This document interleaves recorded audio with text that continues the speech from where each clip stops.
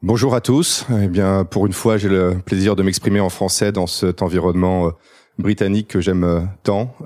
Et donc, vous pouvez m'entendre sans accent franglais. But for the rest, I'm afraid it will be like that. It will sound like that. And welcome everyone for Beyond the Grid with Cyril Abiteboul, obviously.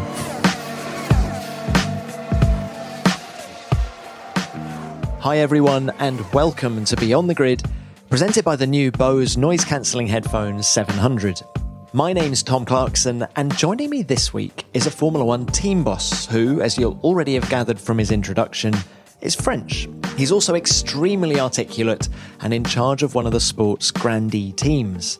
I'm talking, of course, about Renault team principal Cyril Abiteboul. Cyril has been the man at the helm of Renault since they returned to F1 as a constructor in 2016. But he's been a Renault employee for much longer, almost since his university days in Grenoble, in fact. Cut him, and he'll probably bleed the Renault diamond. He might only be 41 years old, but Cyril already has a heap of F1 experience. He worked closely with Renault during its previous stint as a constructor in the noughties, both in Enstone and at their engine base in Paris, and he was also team principal of Caterham F1.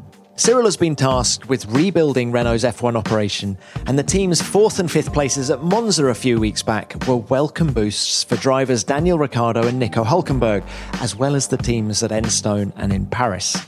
Cyril and I caught up in Singapore last weekend to talk all things Renault, his views on their current form, their much-touted 5-year plan, hiring Daniel Ricciardo and Esteban Ocon, and a lot more. I hope you enjoy our conversation. Cyril, welcome to the show. Lovely to have you on. And congratulations on that result at Monza. 4th and 5th. How much of a relief was that? Well, look, it's always a relief because that's something that we've been working extremely hard to achieve. And I'm not just thinking about the engine side, but also the chassis side. You know, there's been a lot of critics regarding our season. I know that we created a lot of expectation with things that have been said, but also with some decisions, some recruitments, high-profile recruitments. Daniel being one, but there's been other things also. It's been really a hell of a season, really a proper roller coaster. A lot of lost opportunities, and having that one nailed down, it's great. It's great for the team. It's great for the morale. But having said that, it's also to a certain degree nothing really. It's a mix of something, if I'm perfectly honest, a bit bitter, because on one hand there is nothing really special because, hey, at the end of the day, it's still P4 and P5, and we should only celebrate when it's P1. So yes, it's a step, but it's also a step that we knew was possible and would have been possible before. So it's also a demonstration of the things that we've not achieved, and also a sign of all the work that remains to be done, so that we can properly celebrate when we are on the first step of the podium, which has to be the aim if you compete in a sport, in any sport. So to me, it was great, but also a little bit bitter. What's it like being the boss of the Renault Formula One team? Do you feel that you've got the weight of France on your shoulders? I definitely have some weight. And is that the weight of France? I don't know. I don't think that Renault, is France or France is Renault. But there is definitely the weight of first a great legacy in the sport because Renault has achieved a lot. We belong to the sport despite the fact that it's been a bit of different type of journey, being sometimes full team and sometimes just engine supplier. So, but it's more than 40 years of history in the sport, so that's clearly some weight.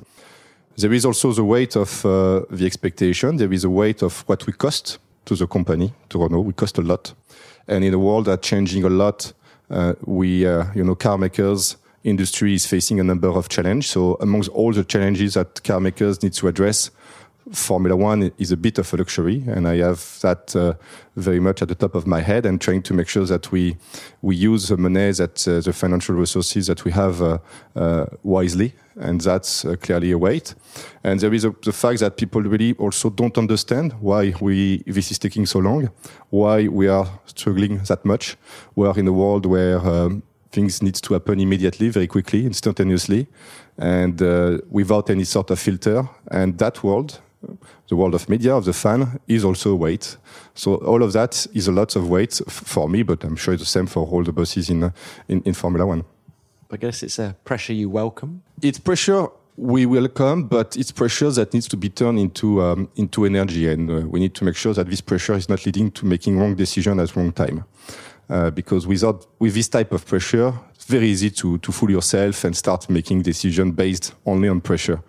And that's clearly not what needs to be done if you want to build a successful team. That's certainly not, for instance, what Mercedes have done. I think Mercedes have been able, when they were struggling, a period that everyone tends to forget. They were, Michael Schumacher was their driver.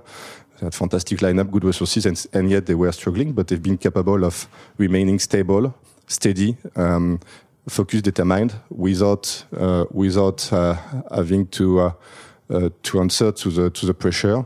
And that's how they managed to build the team that we know today. So pressure is good, but needs to be managed. And I guess that's also my responsibility to make sure that I'm acting a bit like a damper between the pressure of the outside world and the team internally. But, being a damper, sometimes it sort of warns you out.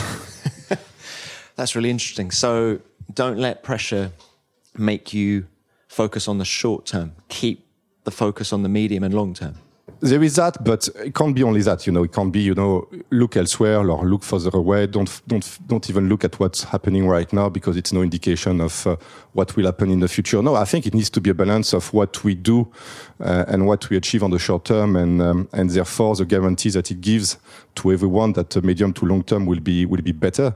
I don't think you can expect in this world again, and given what's going on, to have a blank check from shareholders, from sponsors, from the fans, and saying, look, guys, come back in 3 years, we will be so much better. No, that's why it's so important, in my opinion, to have intermediate milestone before that ultimate milestone of being capable of fighting for wins and for championship, against which you can be measured and against which your progress can be measured.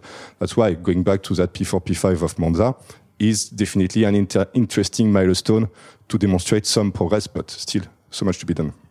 Does Renault have to win to stay in Formula One long term? I think so. Frankly, if the sport is going in the right direction, and we have all indication it's going in the right direction, Renault has no reason to, pull out from the sport that we have just rejoined three years ago. But, it's the same situation for all teams. We've got contract until end of 2020. There is a good work stream going on for what's going on for after that, for 2021. And to me, it looks like 2021 onwards will be only better against what we have today. So if we are in the sport today, there is no reason that we get out when it's better from a financial perspective, from a technical perspective, and so on and so forth. We believe in the new owners. We believe in the measures that are being implemented. The thing is that we are always going back to the same problem, which is time. Time is going to take time to reform Formula One, just like it's taking time to reform Renault Formula One. And we need to make sure that people understand that and are prepared for that. Are you still on schedule? Because I think when Renault came back in 16, you talked about a 5-year plan. Is that right? Yeah, correct. We sort of gave ourselves 3 years to build the team, and then from that point onward, being able to start attacking, getting closer from top teams, and being able to fight for podiums and for wins. So basically, the plan was to be able to fight for championship by 2021. Frankly, are we completely in line with that plan? Depends of the areas. For instance, driver lineup, yes, probably. Engine-wise, yes, probably. We need to improve reliability, but I have all the confidence that just like we fix performance this year, reliability will be fixed next year. And therefore, by 2021, we will have one of the best, if not the best engine on the grid. Clearly, it's taking a bit more time than expecting on the chassis side. No offense to the team in Enstone, which is doing a great job. But I think we underestimated the time it would take to reform a good team in that area. We sort of underestimated two aspects. The first one probably is a massive investment that is still going on into the top teams. So basically, we are not very far now from where they were in 2015, when we sort of benchmarked in terms of the budget. In terms of budget, in terms of number of people, in terms of facilities.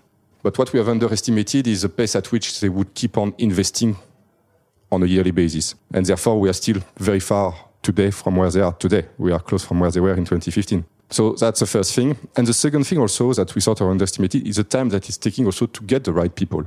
I mean, just insane, the contractual protection that top teams have put in place to protect their talent. That's fair, that's fine, that's legal. But sometimes you talk to a guy and you can only get him 3 years later. So that's something that we did not really factored into the equation. So that's, I guess, the excuse part, which I don't like, but it's a fact. Which means that it's a fact that we are a bit behind in terms of construction of a proper and very competitive chassis. But there are areas of the chassis that are working extremely well. For instance, the mechanical part of the chassis is good, and there will be much more coming for 2021 for the new regulation. I think it's still the aero that is a bit behind, but we have done so much investment, for instance, in the wind tunnel over this summer, so much investment, which meant that the wind tunnel had to be shut down for longer than the summer shutdown. Which means that no development could be carried on as for 2019. So there is a bit of delay. But having said that, we are still, in my opinion, in line to have a competitive team for the period 2021-2024. But Cyril, it seems to me that Renault have always fought smart. You've never had the biggest budgets, even when you were winning in the mid, 2005, 2006. You didn't have the same budget as McLaren. You didn't have the same budget as Ferrari. Do you think it's still possible to win a championship without being one of the absolute heavyweights in terms of resources? No, if you ask me, it's absolutely impossible to do that today. Formula One has changed between the period that you're mentioning and today. And that's why the measures that we are talking about for 2021 onwards are so important. It can't just be a race for who has the biggest budget. I mean, it's not really interesting. If you look at the grid order, if you look at the size of the budget, you've got pretty much a one-to-one correlation. And again, that's not really interesting. I think in 2005-2006, we were benefiting of the fact that you had two biggest performance differentiator. You had the tires. You had to use the Michelin tires, and drivers. We were very lucky to have Fernando, and probably in his greatest period at the time, a reasonable aerodynamic base. And all of that was enough, irrespective of the budget, almost to have a competitive team. Today it has changed. It's all about the pace at which you can bring update to the car, the size, the firepower that you have at the factory. So clearly, in that game, to a certain degree, we can't compete, or at least we can't win. But that's why one of you were asking about the commitment, the long-term commitment. That has to change. But that has to change not just for us, it has to change for everyone. Otherwise, you pretty much lock out the picking order that you have currently, and you lock this out for the next 10 years, 20 years, whatever, until such times that someone thinks actually it's not really interesting and attractive. And without, mentioning anyone, even some people within the top team are thinking, is it really relevant to spend what we are spending to even if we are dominating, is it really relevant? So I think that for the sake of Formula One, for the sake of all the participants, and ultimately for the sake of the fan, it has to change, and in my opinion, it will change. Let's talk about Cyril the man. First of all, did you ever want to be a racing driver? Driver, you mean? Yeah. Driver, no. I think that's. I love speed. I love competition. I love sports. I'm super competitive, but no, driver myself, no. I think I measure the difference between a driver and the rest of the world. So I love driving, I love cars, but racing driver myself, no. Even as a kid, no posters of Gilles Villeneuve on the wall or anything like that? No, look, I was watching every single race and I was admiring those guys, but no, frankly, never struck me that I could be one of them. Maybe airplanes, things like that, for some reason, but not driver. If I'm honest, answer is no. But I definitely have a passion for that environment and for the people behind. What sparked your interest in Formula One? There is not one single element. It's really the mix. It's a blend that we have in Formula One of all. The technology. The technology. I really love that. The fact that we are tech companies fighting against each other every other week. I really like that. We are in the world of technology, but people are not directly competing on one battleground. It's through the customers, it's through market share. in our case, it's not that. We are fighting on one racetrack, and that's fantastic, the pace at which we are capable to find ideas, innovation, solutions. I love that. And frankly, the people you meet in Formula One. It sounds a little bit politically correct, but that's real. You find people that are just amazing, mind-blowing, and all united around the same passion. The build-up of the race weekend, I love that. The championship, all that's going on also off-track, I love that. It's not one single element. Again, it's so rich. You're not. I think there is very little business or environment in the world that offers such a complexity and such a diversity. How much of a racer are you? Do you get nervous before the start? Massively. Really? Yeah. Yeah, massively. No, the biggest demonstration is the time it takes me to recover from a race weekend. It's I don't sleep for 2 nights or something like that after a race weekend. What, adrenaline or just going through it in your mind? Exactly. Good things, bad things? Exactly. All of that. And that's difficult because, I think 21 races, 22 races. That's quite a lot of going to be a lot. Sleep, yeah. Exactly. That will be a lot of sleepless nights. No, it's something that I live physically. And, I'm very, more than French, I'm even Latin in relation to that. So I also have a tendency to express my emotions, my feelings, my reaction. I know that sometimes I should be able to do a bit less of that, and I'm trying to work on that. But frankly, if I don't let it out, it's not going to be tonight. It's going to be a whole week that I don't sleep. And if you have back-to-back, then it means it's a long time without sleeping. So yeah, I'm a racer. I have lots of anxiety, but I need to deal with it. So when you went to the Grenoble Institute of Technology, did you have motor racing in the back of your mind, or was it aeroplanes, as you mentioned a moment ago? It was. Did you have a plan? No, there was no plan. It would be reinventing the story to say that there was a plan, but there was a feeling that I wanted to work. The mix of technology and sport was already on the back of my mind. I mean, I love Formula One. I love other sports like, skiing, like windsurfing a lot. And at the time, I had a little bit of that in my mind, working on the new technology, new materials. For skis or for windsurfing, skiing, all the composites. That was already something, that I was kind of thinking without really planning for it. And yeah, when Formula One came across my path, which was a bit of a coincidence, frankly, obviously that blown away any other type of project. But no, and I guess that my skills were useful in the fact that I'm not an engineer completely, except by training, but I do understand a little bit of what people are telling me, and I'm trying to be able to separate what sounds real and what sounds a little bit of crap to me. So that's a bit helpful. And of course, when you're in Grenoble, I suppose you're equidistant between Dijon, Monaco, Magny-Cours. Did you go to any races when you were a student? Did to Magny-Cours, yeah, I did. Yeah. But there was no F1 races at the time in Dijon. It was not such a long time ago. True. I'm feeling old, but not that old yet. Now, look, you then joined Renault in 2001. And you kind of I think your story is in a way quite similar to Stefano Domenicali, because he started in the HR department at Ferrari and then ended up being the team principal.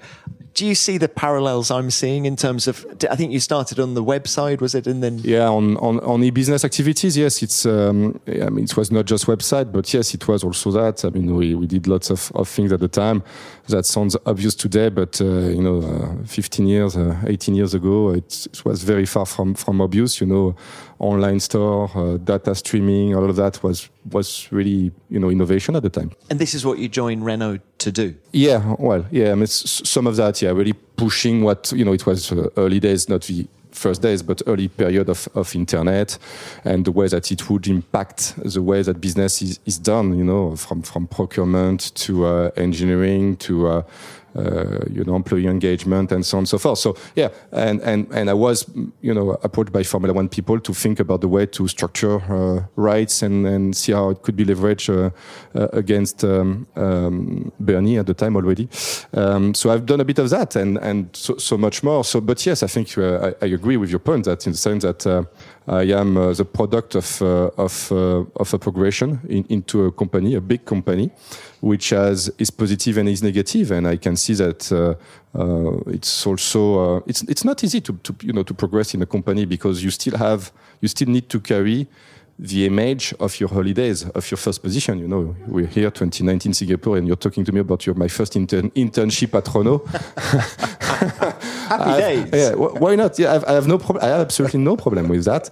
But it's at some point you also need to be able to put that behind and to put that image behind, because otherwise it's also a world where you need to be respected and accepted in your new position. And it's true that a lot of people that were higher up into the chain at the time are now reporting to me in one way or another, and that creates a challenge from a management perspective. That's why sometimes it's better to move in a different company if you want really to progress, because you don't have to deal with the past. But that's an extra challenge, but it's also an extra sign of the loyalty and the belief of Renault in myself, and the loyalty that I have for Renault, even in difficult time, even in a challenging environment.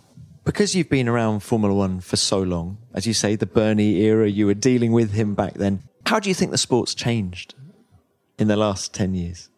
Well, maybe I will surprise you, but I think the sport is, to a certain degree, is better. I think it's so a lot of races have become really spectacular, and I regret that sometimes we don't see it. I think there is a general trend to criticize our sport, or a feeling that it should be better, it needs to be better.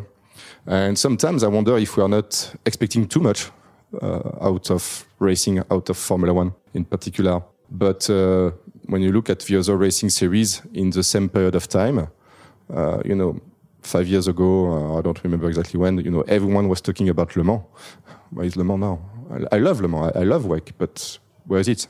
I'm not such an expert about the American races or series, but we see that they're struggling also. So the very fact that Formula One still exists, 10 teams, a number of car makers, I think it's public domain that it's generating something like between 1.5 and 2 billion in revenue. That's, you can talk about the distribution, but it's quite amazing. And just, from a fan perspective, we've had a number of races this year that have just been absolutely fantastic. You've seen some stars emerging, like Max, like Charles, over the past few years. Still the domination of Lewis. That's fantastic storytelling. And I sometimes don't understand, and no one would critique football, or no one would critique basketball for what it is. And the difficulty in our sport is that the regulations are changing so quickly that everyone feel or can have a say in thinking that by doing something different on the regulation, we could have a better sport. But frankly, I'm not totally sure. So, don't get me wrong. I still believe that for the sustainability of the sport, we need the reform that we are talking about. But when it comes to Formula One itself, I think we have a great product. I think we maybe need to manage expectation also in that area. Maybe we need to tailor it a bit better for the younger generation by managing to telling different stories, but it's stories that are already in there. Stories about technology, lifestyle. When I thought about my company to sponsor, I really convey the message that we are a tech company, because that's what we are. We are a tech company. But if you start to position Formula One teams as tech company, you get a completely different interest from people out there, including younger generation people. So I think we also need to do a better work at marketing Formula One so that people see the reality of Formula One, which is not so dark, in my opinion. In terms of the racing, I think we're going through a purple patch at the minute, aren't we? It's been absolutely fantastic. And maybe it's people's expectations of Formula One that have changed, not the sport so much, in terms of we've always had good races and bad races. And now look, Flavio Briatore was someone else I wanted to talk to you about. Talking about different areas. I can't. It's like my first job at Renault. I have Flavio Briatore. But listen, what kind of an influence did Flavio have on you? Well, first it's been massive for my career progression, because I think he is one amongst other people who identified me as for what I could bring to the team, to the company, to Renault at the time, and to himself also. I think we were sort of complementing extremely well each other, in the sense that I was sort of trying to carry all the information for him and make them available at any time. And look, it's been an inspiration. He's fantastic in his capacity of being driven by his emotion, and his emotion are driven also by fantastic intuitions. He's got intuition on people, on situation. Not everything is perfect with Flavio, but he's got that. And but to a certain degree, it's also something that I can't get for myself, because it's either you get it or you don't get it. This type of intuition on people. But yeah, no, look, he teach me, he helped me understand the business, the way that it's structured, and very quickly I was able to have the progression that you were referring to before. It's thanks to Flavio and a couple of persons around him. So yeah, it's definitely massive. Do I admire everything in Flavio? No, but there is lots of things that for which he's made me a different person. So he was a kind of big picture guy, wasn't he? Yeah, for sure. Yeah. You would not expect him to go into the detail, but again, the intuition for the big picture and what needs to be done at a given time. Also, from a communication perspective, he clearly, in my opinion, modernized Formula One. So yeah, he was capable of having the intuitions of where things were going, and also being focused on one message and one message only. And you see that in that discussion, I'm absolutely unable to think on one message only. I always go into lots of details, and that's why I'm seeing that we were complementing each other extremely well. And so, how involved were you with him in terms of the sale to Gerard Lopez when Renault pulled out? But he was not involved, I have to say, at the time, because he left the company after Crashgate. Oh, after Crashgate in 2000, of course he did. So yeah, he was not there anymore. There was an interim management in the form of Bob Bell, Jean-François Cobé at the time, and myself. But it was an interim management mainly focused on thinking about the future of the company, because I think Flavio left the team in September or October 2009, if my memory is correct. Crashgate basically went out in Spa 2009. I remember that extremely well, like it was yesterday, frankly. And November 2009, we decided to sell the team, and it was completed in December 2009. And I was under the instruction of Renault CEO and Renault Executive Committee. I was leading that process of finding an investor. And again, what we tried to do at the time is to keep a foot in Formula One, to keep some involvement in Formula One on the engine side, obviously, but also trying to keep a minority shareholding into the team, because we were not totally sure. We really wanted to be out, but there was such a conjunction of factors that was very difficult to do something else than stepping out partly from the team. Economic crisis, results were very bad, sporting results first and foremost. Sponsorship also, we are losing on the back of that Crashgate story that you were mentioning. So very difficult. And at the time, I think you had Toyota, BMW, Honda, all of them left the sport in one way or another. And we tried something different, and in my opinion, that's because we tried something different at the time that we are still here today. If you look at BMW or Toyota, when you properly leave the sport, it's very difficult to come back. You see Honda, they managed to do a sort of a partial comeback. I would like to hope that it will be a sustainable comeback, but we also know that it's very difficult to stay in a permanent manner when you are just engine supplier. Crashgate, you say it came out in Spa 2009. Can you remember your reaction, how you felt when it came out? Initially, you don't believe it. It was relating to facts that happened 1 year before, because it happened in September 2008, actually in Singapore. So it's a perfect place to talk about that. Was a little bit in the air already. What's fun? I tell you a little bit story. I remember one day it was a FOTA meeting, one of those meetings. FOTA was Formula One Team Association, one of those associations formed to try and get the team to work together. Never happened, never will. And at one moment there was a joke made by someone about the red button of Flavio that he has to call to provoke a safety car. And that was I can't remember exactly when it was, but everyone was really smiling and joking. And I look at Flavio, he was not smiling at all. Oula.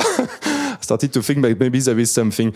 And no, but apart from that moment, there was, frankly, it was really difficult to believe and I don't want to reopen that story again, but no, it was a shock, and it's a sort of shock that you feel somehow that it's going to impact your business, the team, but also your life, but you're not quite sure how. Well, I guess it had an influence on Renault pulling out, or do you think it was just the financial crisis? I think, yeah. I mean, it was the last element making it swing again. I think the bigger picture and the financial crisis, the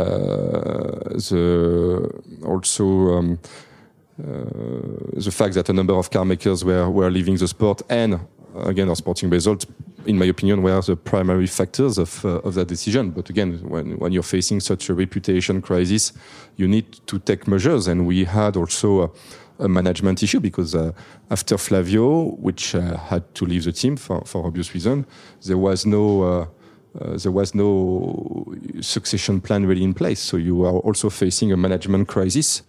So all of that combined together led to a decision that was at the time quite an obvious decision. Okay, so back to you, Caterham. I mean, how did that opportunity come about? And how much of a risk was it for you to leave Renault? Well, at the time, without going into the details of the reasons that I wanted to leave Renault, but I was not really comfortable staying at Renault. Let's put it this way. It was in the years leading to the new engine period, and I could feel that it was not going to go in the right direction. I was in no way at the time able to influence decisions that were made from a technical, from a financial, from an investment perspective. But it was very clear that we would come in 2014, the first year of the Phase 6 hybrid, unprepared, really unprepared. And I was at the time offered two opportunities, one of which... You felt that back in 2011? Yes, not 2012. I think it's 2012. As early as 2012, you were feeling that Renault was undercooked going into...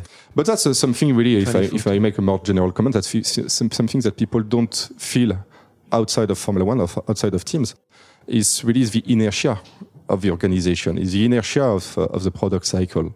I can tell you now the feelings that I have for 2021 engine and 2021 chassis.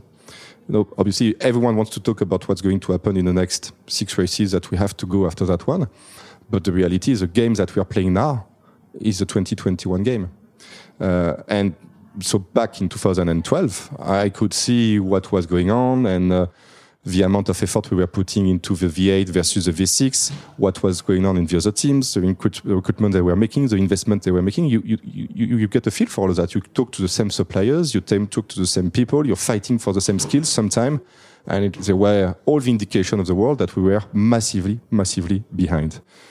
Well, that plus the fact that I could not influence, and therefore that the whole relationship with the management of the time was a bit difficult. I felt that it was the right time to do something different, and I was offered two opportunities. One of which was making sense because Caterham, people would not remember that, but at the time, had a joint venture with Renault for the resurrection of the Alpine brand. Actually, Alpine, the road cars that are doing extremely well actually currently. Were done thanks also to the fact that the initial project was shared with Tony Fernandez, with Caterham.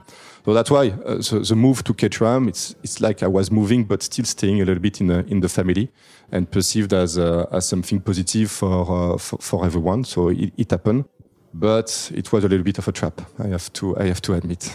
I mean, because you were then team principal of Caterham at the age of 35. Yeah, you shrugged your shoulders, but I mean that's an amazing achievement. Yeah, that would be an achievement if I had been able to properly save the team and find a sustainable model for the team, which didn't happen because again I don't want to go into the details of what happened, but with very quickly it was very clear that the challenge was not a sporting or a technical challenge like it is at Renault today, but simply a cash flow problem and challenge, and having to think on a weekly basis about who to pay and who to left behind in terms of creditors, just so that you can carry on racing. Because if you stop racing, that's it, the company is finished, and you've got 350 jobs that are gone. And therefore, my only obsession was to think about how to keep on racing.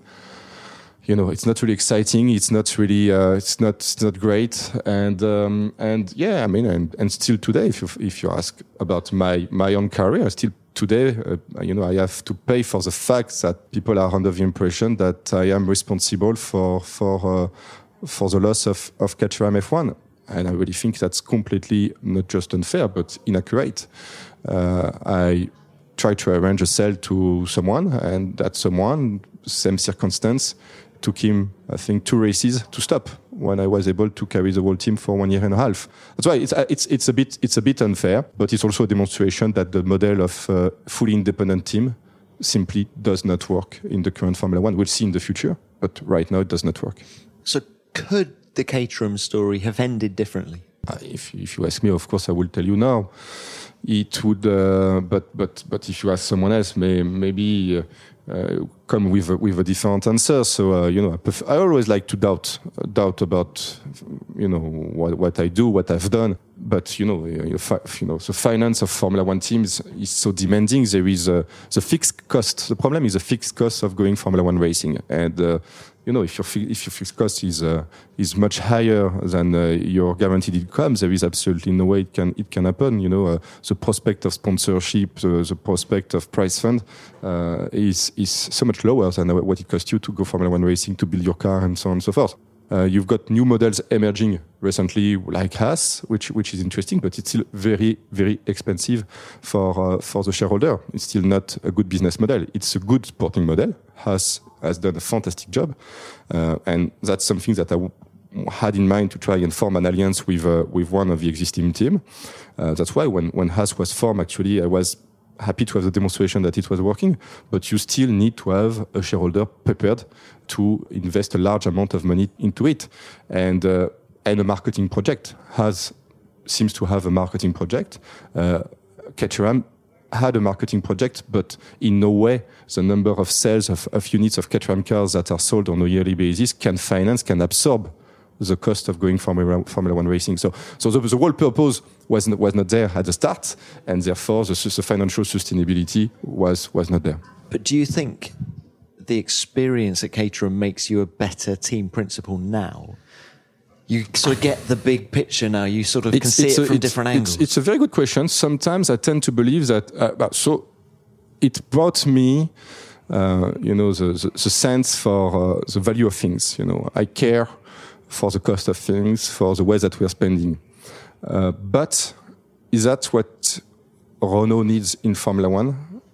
That's the question. Maybe sometimes I ask myself if I'm thinking big enough, if I should not be simply explaining to everyone we need to spend twice what we are spending just because we want to get at that level from a sporting perspective. Maybe the fact that I'm too cautious about cost and value of things is delaying or holding back the ability of the team to progress.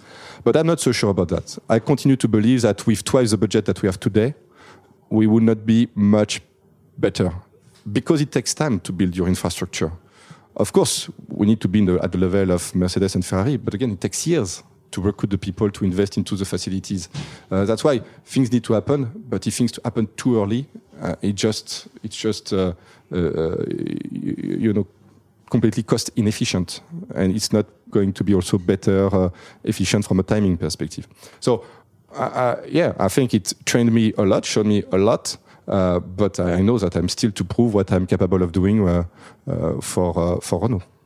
It's fascinating. You're constantly questioning everything, aren't you? It seems very inquisitive mind, looking at yourself, looking at the team, looking at the sport. That seems to be a lot of questions out there. That's why you have lots of time, because I'm not sleeping. I've got a question for you now. Esteban Ocon, he's coming to Renault next year. And it's well known, I think, that there was almost a deal in place for him to come this year, 2019. Why take him in 20 when you could have taken him in 19?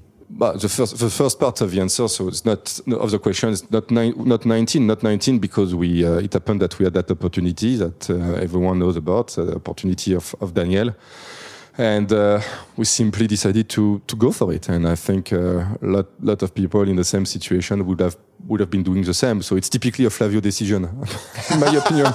It's completely emotional, maybe irrational, but that's the sort of decision that's good taking for the team, for the sport, for Renault. So yeah, I mean, and if it had not been for that opportunity, clearly Esteban would be driving already for us this year. There is absolutely no doubt about that. And as to why Esteban this year, well, because the situation and Esteban has not changed, the team has not changed. I think the reason why he was ticking our boxes last year are still extremely valid, if not even more, because the one thing that I want is to have a team of people composed of people who are starving. We really are desperately happy already to be in that sport, and desperate for success. The problem sometimes in Formula One is that you have people, doing very long careers in Formula One, and at the end, they are just happy to be in Formula One, and almost win becomes secondary. And I don't want that at any point in the company, whether it's drivers, obviously. So don't get me wrong. When I'm saying that, I'm not talking about Nico, because he's desperate. Nico Hülkenberg. He's desperate for reaching that podium and those wins, and he deserves them. But I do feel that when you are 22, which is the case of Esteban, rather than the 30s, early days of your career, a career for which you had to fight a lot. Esteban, the way that he built himself, what he had to prove, the sacrifice also of the people around Esteban. For me, it's a different dynamic. It's a different dynamic. It's the sort of dynamic that I feel is the right dynamic for our team, given the challenge that we are still facing.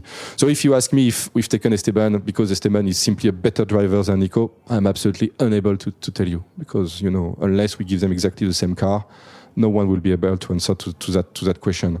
But do I believe that he fits better in the dynamic of our team? Yes, I feel so. But equally, I feel also that it's a bit unfinished business with Nico, which again will be one of these elements that will be better with this season when the curtain shot in Abu Dhabi. And my goodness, Ocon is going to have a motivation next year, isn't he? He's going to want to prove to you, Cyril, that not that you backed the wrong horse, but it's just, this is, he's going to want to beat Daniel Ricciardo. He will want to beat Daniel, and I know that we will have some challenge from a driver management perspective on the pit wall to manage that. But look, I mean that's also a nice problem to have. Talk about the influence of Daniel Ricciardo on the team. I mean, well, first of all, how surprised were you that he decided to come? Because it was a long old story last year, wasn't it? He was coming, he's not coming. Is he going to stay at Red Bull? Is it going to be a 2-year deal with Red Bull, a 1-year deal with Red Bull? It just went on and on, didn't it? How much of a shock was it when he picked up the phone to you and said, "Cyril, I'm coming"? It was a surprise. It was a bit of a surprise because we are still a young team, and having a driver so accomplished like Daniel joining a young team, even if we are not perceived as a young team, is quite something. And looking also at the evolution of our driver lineup and the projection of this year with Nico and Daniel, that was something extremely exciting. But having said that, I could feel, because obviously that call did not happen by coincidence. It didn't come out of the blue. So there were a number of discussions and a whole process leading into that, and discussion that started probably a year before that. I could feel that there was something not working or not clicking anymore between Daniel and Red Bull. And no disrespect for Red Bull, I think they're a fantastic team, but I think when you feel you're left behind, you really feel it. It's not halfway. And I could feel that he was not happy where he was. I could feel that he has a better car, and it was obvious that he had a better car than the one we would have to offer, and therefore the prospect from a pure sporting perspective were better initially at Red Bull. But I think, Daniel also, he was at a point in his career, it was very clear when he was expecting more than that out of life. And I think again, I've read a lot of things about that move, but I think we need to respect people who also have a look at the bigger picture for themselves. So it was a surprise, but knowing a little bit Daniel, the way that I managed to know him into that whole process kind of made sense for him and for us. What's impressed you about him? What's just amazing with Daniel, so I talk about the sport in a minute, but one thing that's just amazing is that the first thing is the way that I announced him into the team, and I had never such a wave of happiness, from everyone. All the faces of everyone was so happy, but that was without him. But what did you do? You gathered everybody together at Enstone? It was a bit messy because it was actually at the start of just before summer shutdown, after Budapest. Frankly, if I'm honest, I was already gone, but I did a sort of a video call. For the little story, I was wearing my swimsuit. People could not see that because it was on Skype. And I did 2 video conferences. One with Viry for the people who were still around, and Enstone for the people who were still around. And I announced it in sequence, and that again the wave was just massive. So that's what I did. But the most impressive things with Daniel, again staying in that same area, and we'll talk about the sport in a second. But the first time that we introduced Daniel to the team, I think it's December or January, I don't know. But just his smile, and everyone with his smile is capable of bringing everyone together behind him, but also together. And he managed, in my opinion, to create a better team, better group of people, stronger, more solid. Almost independently from him, but just to carry him forward. And that was the plan. And obviously a huge disappointment is the fact that it's not turned into a better car this year, which is a demonstration that the soft side is good, but we also need the hard side. So that's really impressive, the capacity that he has to bring people together. Did that surprise you? No, because you can see that when you're talking. I'm sure you can also say that from your interviews with him. But what's just amazing is that he's really in real life what he looks like, and there is absolutely no portraying, no posturing. It's not a character that he's playing. He's like that. It is what it is, and I think that's very, very much Australian. So that was not a huge surprise. And and what's the surprise also is each time we've been capable of giving him a decent car this year, Montreal, Monaco, Spa, Monza, his ability to nail it down and to extract so much out of the car, that's really insane. But I think it's fair to say that we need to give him a proper car. And when the car is not so strong, he's struggling a bit more. But really, when the car is good, he's extracting an awful lot, and with such a consistency, such also an honesty, the way that we can build strategy with him, the ability that he got to judge tires in particular, and we know that in our sport it's so important. The work of the guy from strategy is so much easier with him. We know exactly where we're standing. That's quite remarkable, and it's just another either frustration or motivation to give him as quickly as possible a better car so that we can properly leverage what he has to offer. So what have you got to do? Is that what you've got to do to keep him beyond 2020? Well, it's really early to start thinking and talking about that. But yes, that's what we need for him, but not just for him, for everyone. So that's the focus. The difficulty that we will be facing is that there will be such a breakthrough between 2020 and 2021. First, from a regulation perspective, but also in terms of amount of work. If I'm honest, we've already fairly advanced into 2021 car preparation, and I expect that we really do a massive step, a bit like we've done on the engine side this year. I expect we do the same type of step between 20 and 21, but it's a question of credibility. It took us a result like Monza, not just for you to interview me, but also for people to actually start believing what we were saying about the engine. And that will be the same question of credibility when, for instance, I will be discussing with Daniel next year about 2021. What will be my credibility in telling him that we will be able to accomplish that step? That's why I'm going back to the start of our discussion, having those intermediate milestones. For instance, let's say this year it was the engine performance, competitiveness. It's so important, not just from a sporting perspective, but also to establish the credibility for the future milestones, to give you the time, but also to give you the credibility that what you will do in the future will actually happen in the way that you say it will happen. So I think, he needs a better car, but he needs also to see that before 2021 there is progression, and that we are able to demonstrate that we understand what we are doing. This year has been disappointing. Next year has to be already a bit better. I mean, he's talking about podiums next year, isn't he? Is that where you're... Yes, we like to do that, but would you beat? You have 6 cars that are extremely competitive, so you need to beat a number of these cars to be on the podium. So yes, it has to be the target. The engine, in my opinion, will be competitive. So the chassis just needs to improve. Our difficulty in next year preparation will be the balancing of the resources between 2021 and 2020. This year has been very difficult because we had to, for the first time, to work on 3 cars in parallel, 19, 20, and because 21 is so important, so we were working also on 21. Next year will be a bit easier, but again, because the expectation is such for 2021, we will be working more than usually towards the following year car, so the 2021 car. So we will have to balance everyone's expectation, including Daniel's expectation towards 20, against also what needs to be done for 21. What about the paddock politics? Because the 2 drivers that you've going to have in 2020 has ruffled a few feathers. Getting them, in terms of getting Daniel, I think, caused Red Bull a bit of pain. Getting Ocon, or not getting him in 19, caused problems maybe with Toto Wolff. How hard do you have to be to do what you do? Do you worry about your relationships with Toto Wolff, Christian Horner, etc.? No, you can't, because if you start to do that, it means that you start to compromise on what you need to do for your own team. You need to be, in my opinion, to do a proper job. You need not to worry about that, and you need not to worry about your image. And the two can go together because, people like Christian, people like Toto are very powerful in terms of, public opinion,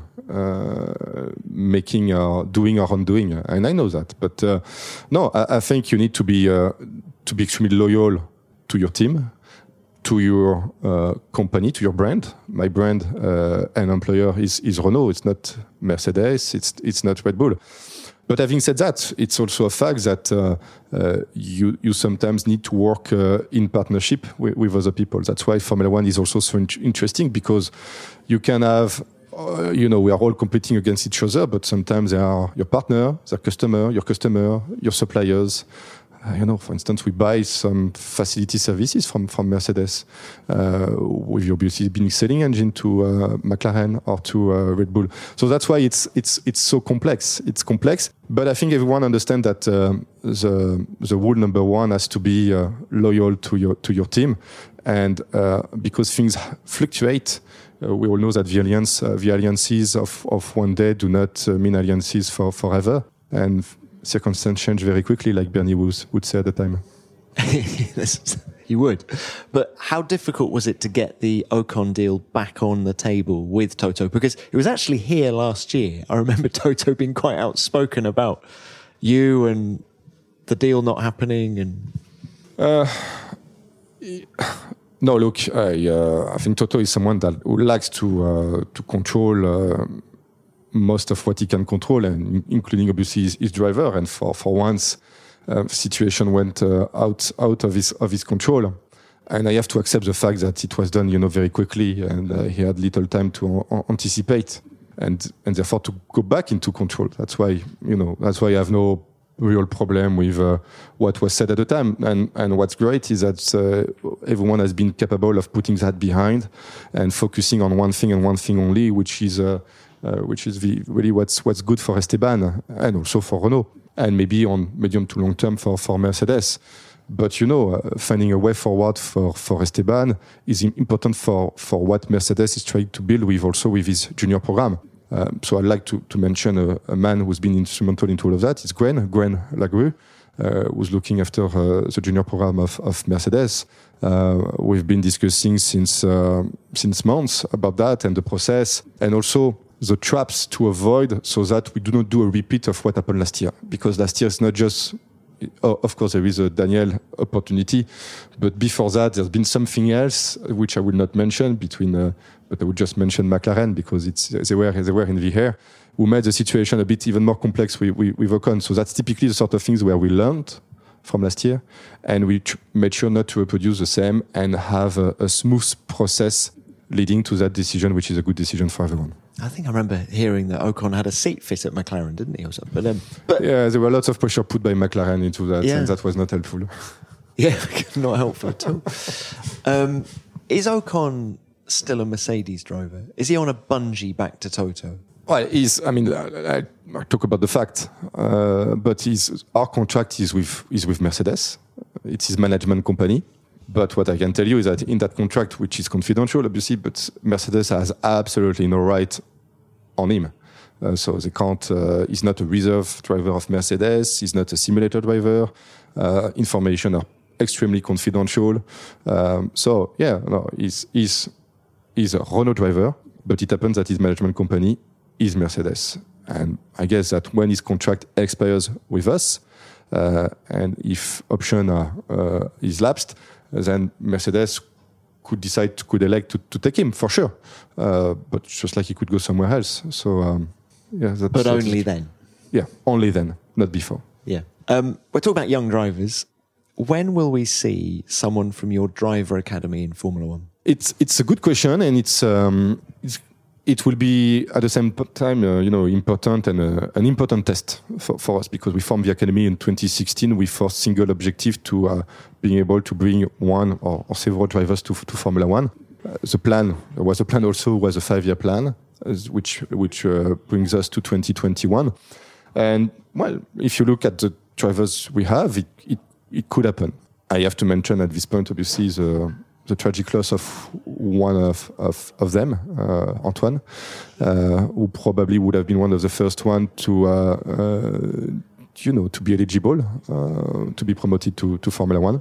So that's obviously having an impact to the plans. But we have great drivers in particular. I don't want to give any particular pick in order, but we have Zhou Guanzu in F2, who's doing a remarkable job. Much better than a lot of people were expecting, frankly. So we need to think carefully about what he will be doing next year.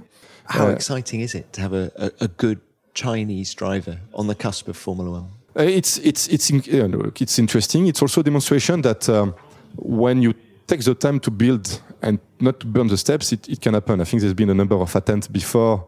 We were not, happening in logical order. So you were trying to find someone who knew roughly how to drive, was ticking the box of being Chinese for the abuse, that it can bring from, in terms of marketing and so on and so forth, but was not the right way forward. Our approach is really to look for very young people and accept the time that it will take to train them and to bring them at the right level. It's not totally true for Zhou, having said that, because it sort of joined a bit later the academy, but that's really our mindset, is to start early and accept the process. But that's very exciting. But we have also more extremely exciting people like Christian Longard, Max Futrell, and some others, Caio Collet, Victor Martins. So we've got very, very exciting people coming. And it will only based on talent and on merit that they will be able to be promoted into the upper ladder of the feeder series. 2021, 2022 is a possibility to... With your own team, or would you place them... Well, that's a challenge that we are facing. The natural way forward would be to be able to place them, but we know it's going to be a challenge because there are not that many teams out there.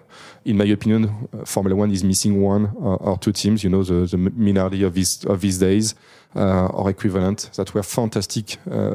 Training and platform and proving platform for young drivers.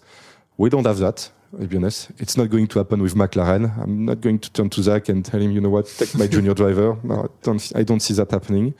And that's frankly a very valid question mark for us. So, if we have no other option and we've got a confidence level that's high enough, why not us? Why not our team directly? But it means that we must be even more draconian about the conditions to fulfill from a performance perspective to stay into the academy and then to be promoted into F1 with our own team.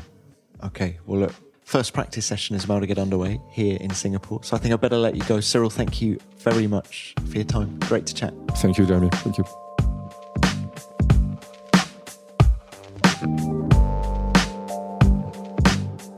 Being an F1 team boss is a real juggling act, isn't it? Cyril is constantly trying to find short-term solutions to problems while also dealing with long-term strategy decisions and the corporate demands of big business. And for someone still relatively young, he's had to deal with his fair share of frustrations and disappointments as well, and he clearly wears the pressure on his shoulders. Not sleeping for 2 days after a race, that shows you how much Formula One runs through his veins. It'll be fascinating to see what happens next in Cyril's F1 story and how long it takes Renault to get back to the front.